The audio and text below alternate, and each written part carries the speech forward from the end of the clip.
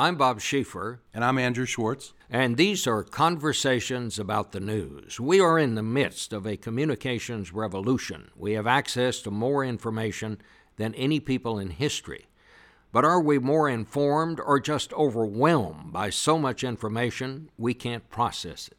These conversations are a year-long collaboration of the Bob Schieffer College of Communication at Texas Christian University and the Center for Strategic and International Studies in Washington.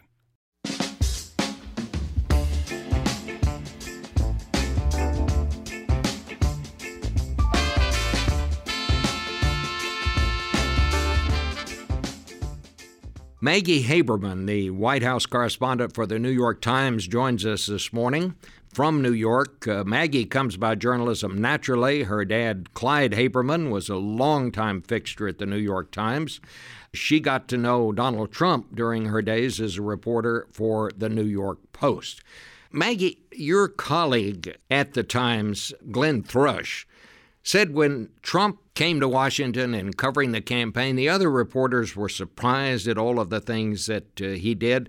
But he says, like you, he came up through the New York tabs, and so he said the two of you just sort of took Trump as business as usual. Is that right? I think that's exactly right, and thank you for having me. Look, there's been this very delayed response reaction in Washington where, as you know, the coverage of a campaign is often pretty bifurcated from the reporters who cover the government once there is a president. And Trump was so in the campaign unlike anything we had seen from a major party nominee. I mean, really, we'd only seen something like this from a fringe candidate who was never going to go very far. In this case, the fringe candidate won the nomination in an incredibly divided field with about, 30% of the vote for most of the primary cycle. But, there has been this sort of extended stage of shock. And I have said a couple of times in the course of the last 2 months that it's really time for people to move toward the acceptance stage, because this is who he is. And if you watch the campaign and if you actually read the coverage, you would see that it's this sort of series of fits and starts where he takes 2 steps forward and 1.5 steps back, and sometimes 2 steps forward and 4 steps back. There is some forward motion, but a lot of it is just sort of heat without much happening, and that's very much what he's bringing to the presidency. I mean, he's somebody G-chatted me, messaged me over Google a couple weeks ago, a colleague, and she said this is worse than I thought it would be. Just in terms of, this was right after he fired Comey, and I said, this is exactly what I thought it would be. He is who he is, and he was never going to change, and there was all this talk about a pivot during the campaign, and that pivot never came. And so I think if people can eliminate shock from their response, it will be helpful to them covering him. I do think that there's a difference between being sort of vigilant in coverage and rigorous in coverage when something is incredibly unusual and worthy of it, such as firing the FBI director who is overseeing a probe that touches on your campaign. And I think the problem is that the tenor of reaction to Trump had been an 11 on a scale of 1 to 10 for so long that when Comey happened, I think that for some in D.C., and I think certainly for readers and viewers nationally, it becomes harder to tell what is truly unusual. What is it like to cover him? I mean, that's the question that people ask me, and I'm not in touch with him or the story even as you are. I mean, it's your whole life now. I mean, it must go from dawn till dark and then beyond that. But what's your work day like when you're covering Donald Trump? It is pretty tiring. It doesn't stop. It begins with his tweets, which can be as early as 5 a.m, although they're usually a bit later these days. And then it just goes through the evening, and it's like being in a boat that gets sort of buffeted by a storm of waves crashing against it every 3 hours or so. Things calm down, and then they just start all over again. So what is really hard covering him, and this was true in the campaign too, recharging is really hard, and taking a step back and looking at the bigger picture, because there's so much happening and there's so much activity that you don't want to miss anything. So what's he like to you? Is he mean? Is he temperamental? Is he pouty? Is he businesslike? What's he like when you talk to him on the phone? And I understand that you do talk to him on the phone, or when you talk to him in person? Glenn and I saw him early on in his presidency in the Oval Office, and he said to me, there's two Maggies, the one who talks to me and the one who writes about me. He, meaning the president, said that. And it's actually a pretty astute observation about how reporters do their jobs in general. Look, he's very pleasant when we speak, except for when he's not. There are times when he's yelling at me and telling me that he thinks my coverage is unfair. We had a couple of uncomfortable moments when we did an interview with him about infrastructure a couple of months ago at this point, where he was berating me about news coverage. It's just who he is and it's what he does. And, he's interesting in that, he kind of likes the back and forth. So some of it is ventilation. Some of it, he said in our interview with him when he was starting in with me about an ancient slight that had absolutely no relation, or it was even a perceived slight, it wasn't even a real slight, that had no relation to what was going on in front of us. Glenn said, what does this have to do with cars? Because we were there ostensibly about infrastructure, and people sort of laughed, and the president said, oh, this is like therapy. And I think that's true for him in some respect. He also doesn't really respect people who let him just scream at them. I mean, one of the problems for people in his orbit is, he really does yell, and he really does believe in dominance, and people sort of get beaten down. He really will roll right over you if you don't stand your ground. And so when we have a conversation about something he doesn't like, I usually push back. You should always push back. If there's times I think he has a fair point, but I push back in a polite but pretty firm way. I would never ask you to reveal your sources for stories, but it's my understanding that Joe Scarborough said this morning on his broadcast that the stories about Jared Kushner came from Steve Bannon. And I know you were one of the people who wrote about that, wrote about Kushner and his conversations with the Russians. What would you say about that? I could say that Joe is entitled to say whatever he wants about whatever he wants and however he wants, but we don't talk about sources. Well, of course you don't. But you being a reporter, I had to ask. Of course. Oh, no. Of course. Tell me about Bannon. Do you deal with him, and what's he like? I think that everybody who is covering the White House, or almost everybody who's covering the White House, has dealt with Steve Bannon at one time or another, and he came into the campaign, which I was covering.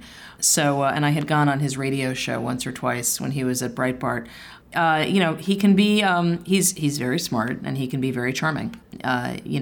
Trump is also very charming. There is a sort of similar salesman quality that I think both of them have. But I think that I think that this puppet master image that has been affixed to him basically since the earliest days of the administration have not pleased the president, who does not like the idea of anybody being seen as controlling him, whether it's Jared Kushner or Steve Bannon. Who would you say is the dominant force in the White House right now, Kushner or Bannon? Most people gave Bannon credit for the leaving the climate agreement. I think it's the wrong question, respectfully, in the sense that, and everybody sort of, I think, looks at it through that prism. I think the president was never going to withdraw from the Paris Accord. Was never going to remain in the Paris Accord. And so the question then became, how did he withdraw? And that was really where the argument was. And in that respect, if he's sticking by the 4-year withdrawal process, I don't know that that's a win for Bannon. I think Bannon probably would have wanted him to do it right away. So I think that the president is a little more autonomous than people think. I don't think he's sort of wandering around Chauncey Gardner-like in every situation, waiting to be pulled on by one pole or the other. I do think that the reports of Steve Bannon's diminishment were right in the moment, but I think were exaggerated. Trump doesn't fire anybody, and he never really ices anybody out totally. Someone said this to me, and it was a very smart point, that Trump he's not a manager, he's a deals guy. And so he sees everything as being on some sliding scale of deal making. And so you never totally jettison somebody because they might be useful to you someday. That's a very interesting point, and I have to say I never really thought of it quite that way. Let me bring in Andrew Schwartz here. Hi, Maggie. Thanks for being here with us. All White Houses are about the people who occupy them, the staff, the people around the president. But this one in particular has a real sense of personalities around it, not just Jared, not just Steve Bannon. Mm-hmm. I want to ask you about Gary Cohn. Gary Cohn spent most of his career on the international business stage. Full disclosure, I know where he's from. He's from Shaker Heights, Ohio, outside of Cleveland, where my in-laws are from. My father-in-law and Gary's father worked construction together when they were kids. But I saw Gary yesterday. I wasn't physically there, but I saw the photos of him in the Rose Garden while the president announced the climate accord withdrawal. And Gary is in a total schwitz. Now, it might have been hot in the Rose Garden. I don't know. But is his influence declining? I think that I don't think that Gary Cohn and the president have ever had tremendous chemistry. I think that Cohn has this aspirational quality that Donald Trump really likes. Remember, Glenn and I did a story about the top 20 people outside of the White House who are influencers with Trump. And, a lot of them are CEOs. And a lot of those CEOs are people who really would not have taken Donald Trump's calls before he was president or even the nominee for the party. Trump was never seen as a titan of business. He was sort of laughed at by the New York business community. Remember, the phrase you will hear Donald Trump say over and over again is, "Someone is laughing at us. Someone is laughing at us." That looms very large for him, not being laughed at. So I think he liked the idea of Cohn, but he and Cohn, I don't think, have a tremendous amount of synergy. And I think Gary Cohn said a couple of things on that the Europe leg of the foreign trip that the president just came back from that did not endear him to the president, among other things. He talked about whether it was smart at all to focus on coal as an energy. That was a huge campaign promise for Trump. And while it is true that there are not these hundreds of thousands of mining jobs that the president makes it sound like that are just waiting to be returned, there aren't really that many.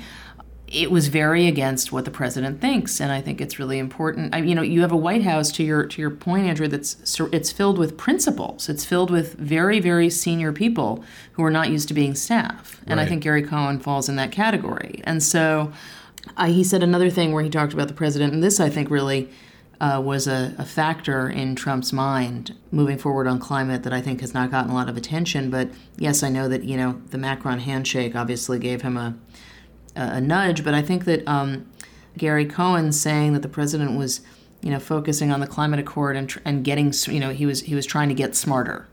That is a terrible thing to say about Donald Trump if you are hoping to influence Donald Trump. He never wants to be told that he's not smart enough. So I think that Cohn is still figuring out the ropes internally, and I guess I would just say that, if you divide these things, as Bob did earlier on, into two camps, right? There's sort of Bannonite and then Kushnerite, and Cohn and Dina Powell fall into that camp. That camp is not doing so great. So who's he close to? Who does Trump really listen to? Who does he like to talk to in the White House?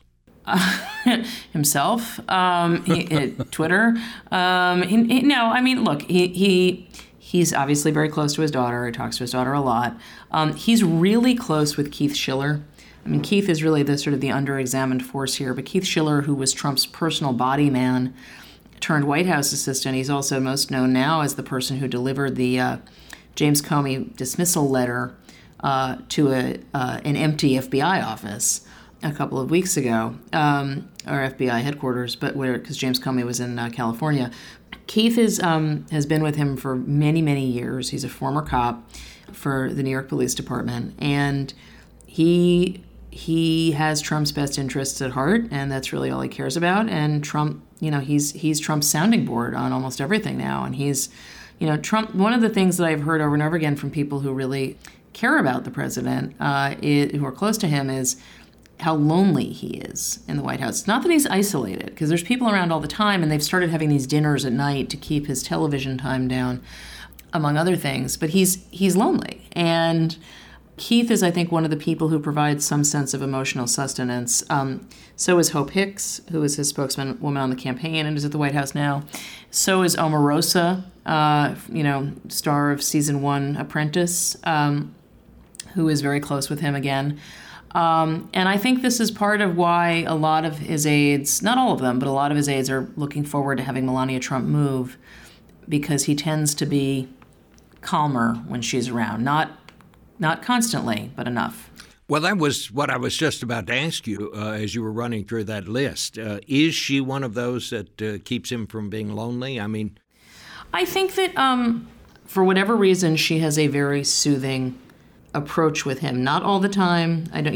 You can never obviously look inside someone's marriage, but he trusts her word on staff hires. He was not tweeting like crazy when he was on the foreign trip and she was with him.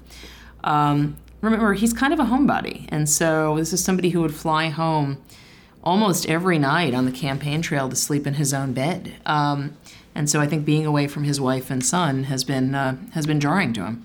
I guess the reason I brought that up is because of that picture that got so much play on social media. The hand smack. The hand swat. Well, I like I said, I think you can never really peer into anybody else's marriage, and it's clearly complicated. I'd be in big trouble if I get swatted all the time. Yeah.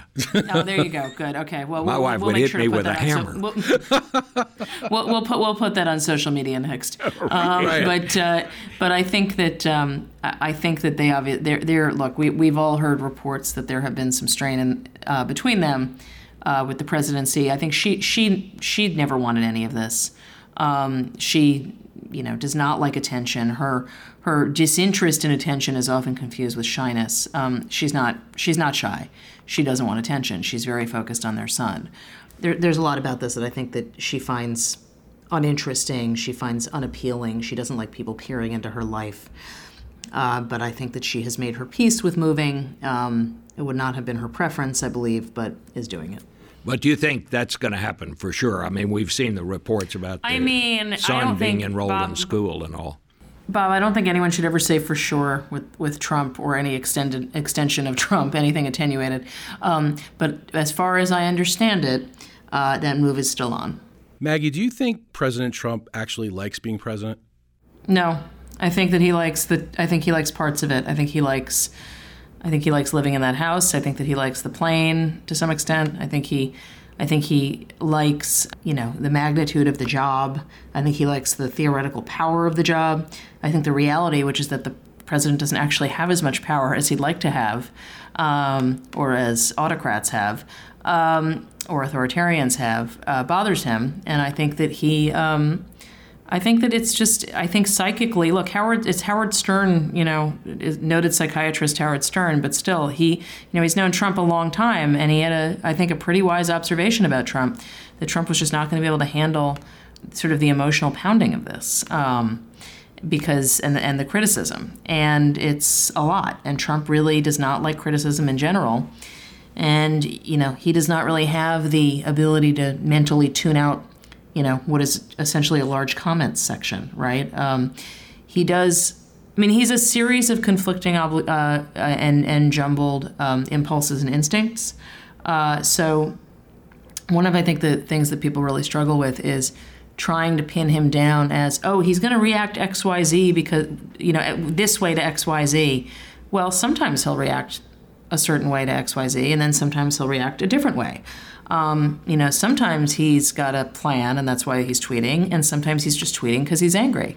And one of the most difficult things about covering him is that you're never really going to know exactly why he's doing something. My ex-colleague Ashley Parker, who's now at the Washington Post, and I used to talk about that a lot. You just are never going to entirely know what the operating impulse is behind one of his actions. One thing that I think is a frequent undercurrent is he's really lonely. He's really isolated. I think he genuinely believed that becoming president was going to be like joining some kind of a club. And instead it's like, he's living some permanent, prom scene out of Carrie where, everyone's pointing at him and laughing at him. And that looms really large for him. And I think he's having a hard time. Do you think he feels cooped up physically? Well, I know he feels cooped up because he gave that really remarkable comment to, I think it was Reuters, about how he loved his old life. And, he was like, I can't drive anymore. I mean, he's not exactly a daily commuter in a Toyota. Like, this is somebody who almost never drives. He's a homebody, but even though he's a homebody, he feels restricted. He does. He likes control is very important for him. He has no control right now, and that's very hard for him. Well, let's talk about what's ahead now. Where do you see this whole thing with the FBI director? I mean, we'll all be glued to the TV to see what he has to say when he testifies. What's going on at the White House in connection with that right now? Nothing great. There's an enormous amount of anxiety. Right now, what you've got is Mark Kasowitz, Trump's personal lawyer for a long time, who is not familiar with Washington, is leading up this team it's the legal team, but I think it's also basically going to be something of a rapid response team. They're trying to figure it out. Look, this is a White House that was not staffed to appropriate levels in the first place, so to have this happening now where you have to create this whole separate apparatus to respond just to a probe has been daunting for them. I think that they are... I don't anticipate that the president is going to keep Comey from testifying, because I think they are aware that would be very problematic to do for the president in terms of optics and in terms of credibility. But who knows with him? They could do anything. But they're certainly not looking forward to him testifying. So what about the White House staff? Do you see more changes coming? I mean, I have to say, when they tried to explain how Comey was fired and why the president did it, that first go-round, I mean, it was like the Marx Brothers meet the Three Stooges or something. It was everything but Harpo honking that little horn. Ouch. What happens now on that? Look, I think it's very problematic for the president that they gave so many different answers to why James Comey was fired, right? I mean, look, there are legitimate things to complain about with James Comey in terms of how he did his job, in terms of the way that he handled the email probe of Hillary Clinton during the campaign, about his breathtakingly unusual public disclosure at that news conference that he had, talking about how she was extremely careless but would not be charged. About the letter he wrote Congress, although I think that was an understandable position why he did it. I think that there were reasons that you could credibly get rid of him, but the timing of it was just so terrible that it was bad for the president. And the fact that they couldn't come up with a consistent answer, as to your point. Initially it was, it was recommended by Rod Rosenstein, the Deputy Attorney General. Then the president gives an interview and says, actually, it was because of the Russia probe. And it was because of the Russia probe. He was really frustrated. So that's where this finds itself. And look, I think that the events surrounding James Comey's dismissal are going to be key to this Mueller probe. Perhaps less key to what you see the House and the Senate Intel committees do, although it'll be key to that testimony. But I think this is going to be the various answers that Trump and, to a lesser extent, Jared Kushner about his own meetings with Russian officials have given, the conflicts therein, the change stories, those are going to be very problematic. Let me, since you brought up Kushner, I did not see Kushner or Ivanka yesterday in the Rose Garden. Were they there? Maybe I just didn't see them. They were not. Kushner was supposedly at a previously scheduled meeting. Ivanka was observing a Jewish holiday, but I suspect that they were not sorry that they were not there. I was going to say, was he skiing? Yeah. Yes, he was. He was on the ski slopes in Arlington, Virginia. But do you see any significance in that? In their absence? Yes. Yeah, I do. I mean, I think that both of them can make themselves available when they want to. They have certainly had other moments where they have chosen not to observe either Shabbos or a holiday or whatever because there were intervening events. I mean, they lost. I mean, they did the evidence of their lack of ability to move him in a grand way was on huge display in the Rose Garden yesterday. And I think that's very hard for them because they've invested a lot of energy in letting people believe that they are going to be able to impact him somehow. So, Maggie, will they be able to put this Russian thing behind them? At this point, it seems to me that they haven't, and they've really put it to the fore more than putting it to the background. But is that possible for them to do that? And what will they have to do if they do that? I mean, I think they basically need Mueller to end the probe. Short of that, and the House Intel and Senate Intel committees to end theirs. Short of that, I don't see where this goes because, they're and look, and to be clear, the congressional inquiries have become very partisan. So, it's understandable that there are complaints about how those are conducted. They will still continue, and partisan politics will be with us forever. Unless Mueller moves fast and in moving fast says, there's really no there, I don't see how this ends quickly for them. And I think the president's inability to stop talking about it is his biggest problem. Speaking of that, explain to me what is your feeling about the fact that these tweets come at these odd hours of the day? I mean, I'm older than Donald Trump, but he is 70 years old. And the idea of a 70-year-old man tweeting in the middle of the night, I don't understand how that is or why that is. What do you think that's about? I mean, look, he did this during the campaign, so I think he thinks, this is just who I am. This is one of those moments where the gravity of being president hasn't quite sunk in for him, to put it mildly. Look, he likes it. I mean, it sounds like a ridiculous answer, but usually the best answer is the simplest one.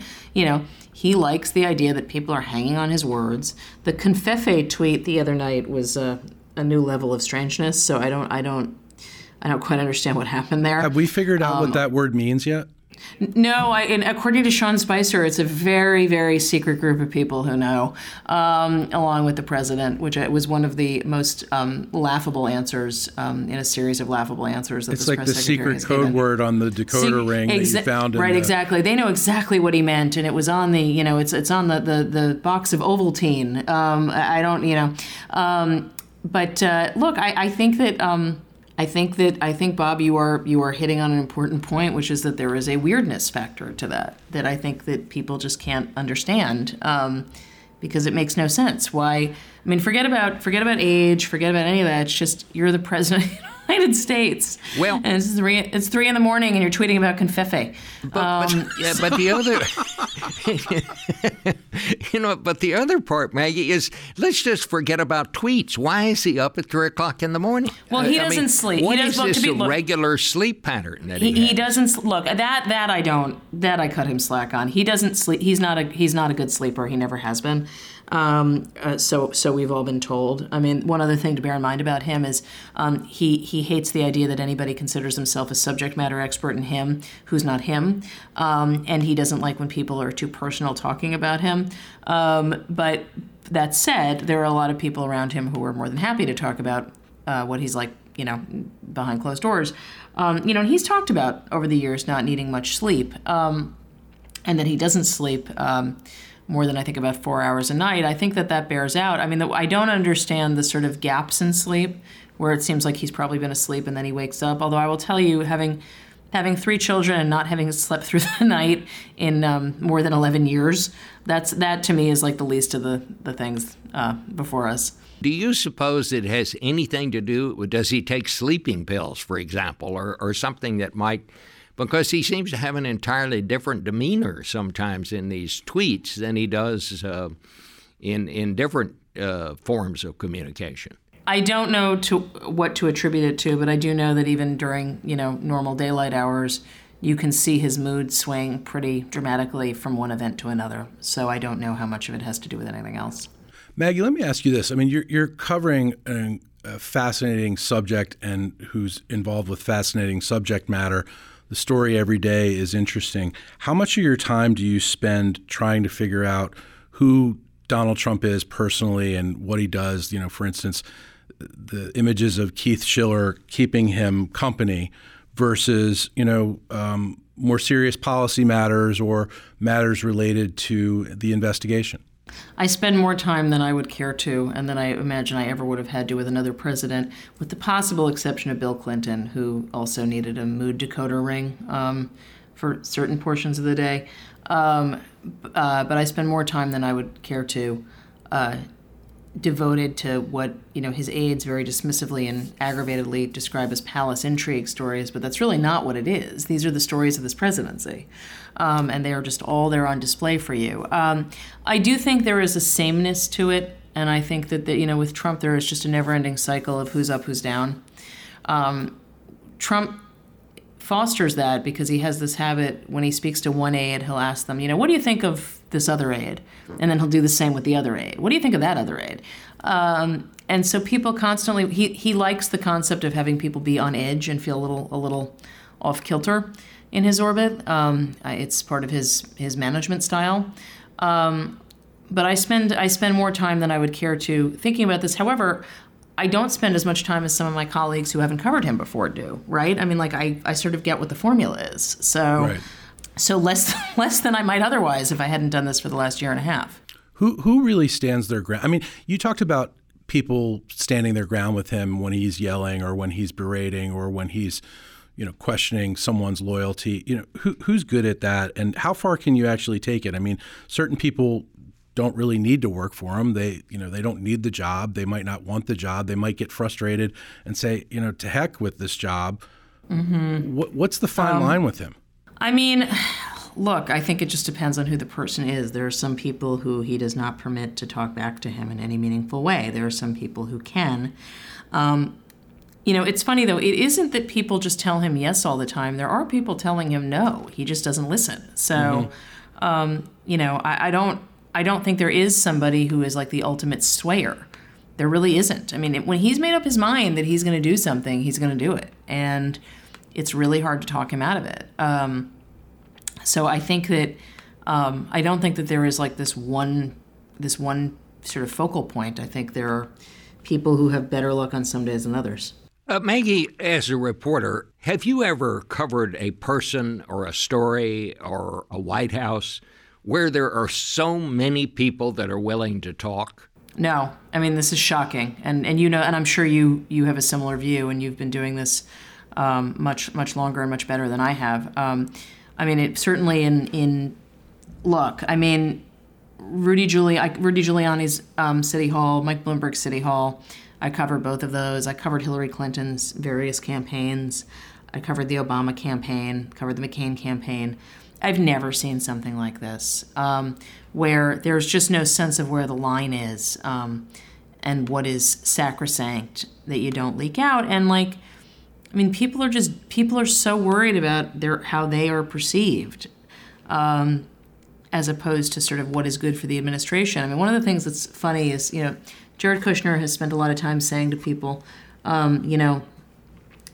people need to, there are a lot of people who have their own agendas and don't have the agenda of the president, but Jared Kushner doesn't have the agenda of the president, right? I mean, Jared Kushner wants all kinds of things that this president doesn't agree with. So you have a lot of people who are posturing to make sure that their own coverage is fine, and that I've never seen anything like. Maggie, I wanted to ask you about a poll that came out this week. This is a media poll that said, by the Huffington Post /YouGov, that said 83% of Trump voters believe the media is hostile towards them.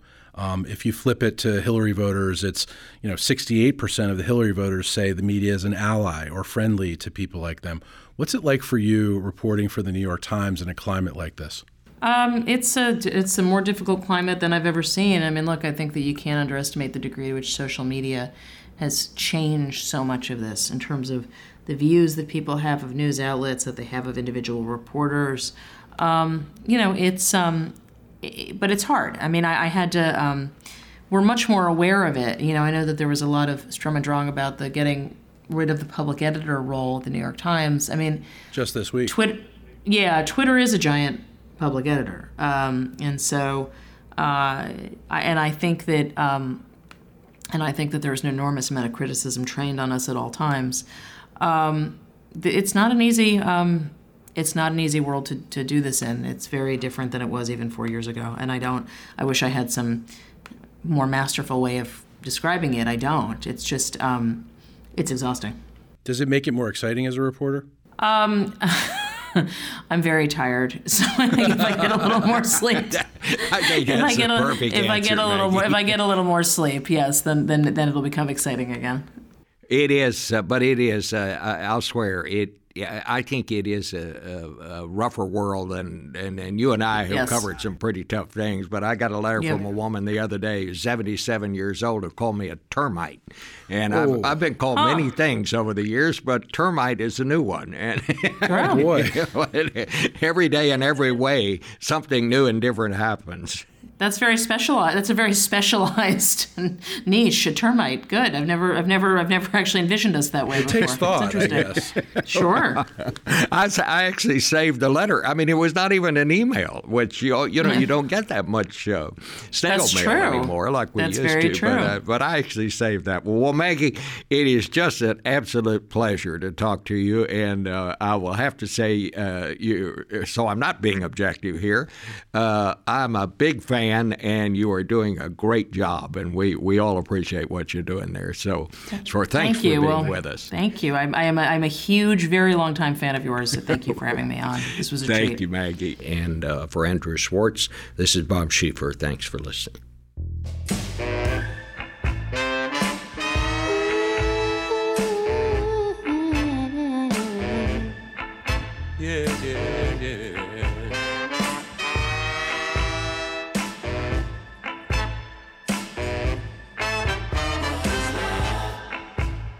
Is it a physical attraction? Is it sexual satisfaction? Is it long life together? Going through all kinds of weather. Is it holding each other's hands? Making all kinds of plans. Never saying goodbye. Never making each other cry. Love is all the above. That's what love is.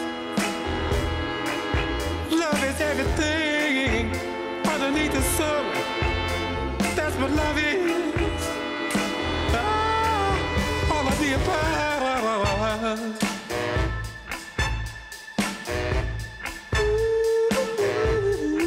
All of the above.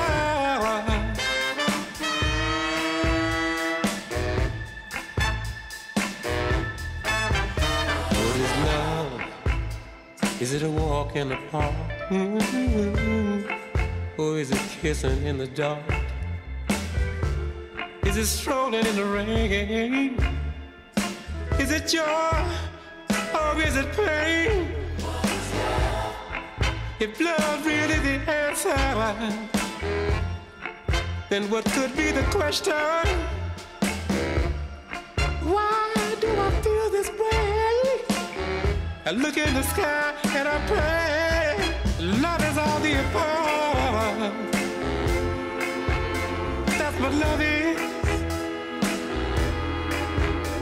Love is everything underneath the sun. That's what love is. Ooh, all of the above.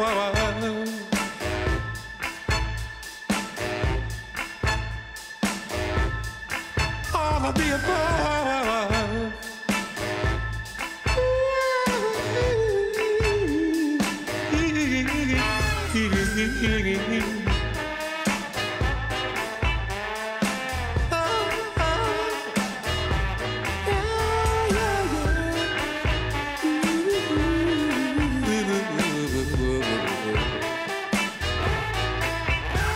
Love is all the above. That's what love is. Love is everything underneath the sun. That's what love is.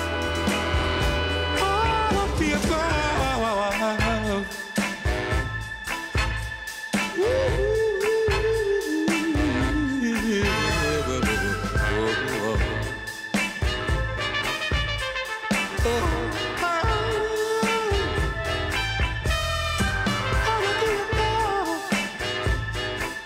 All of the above.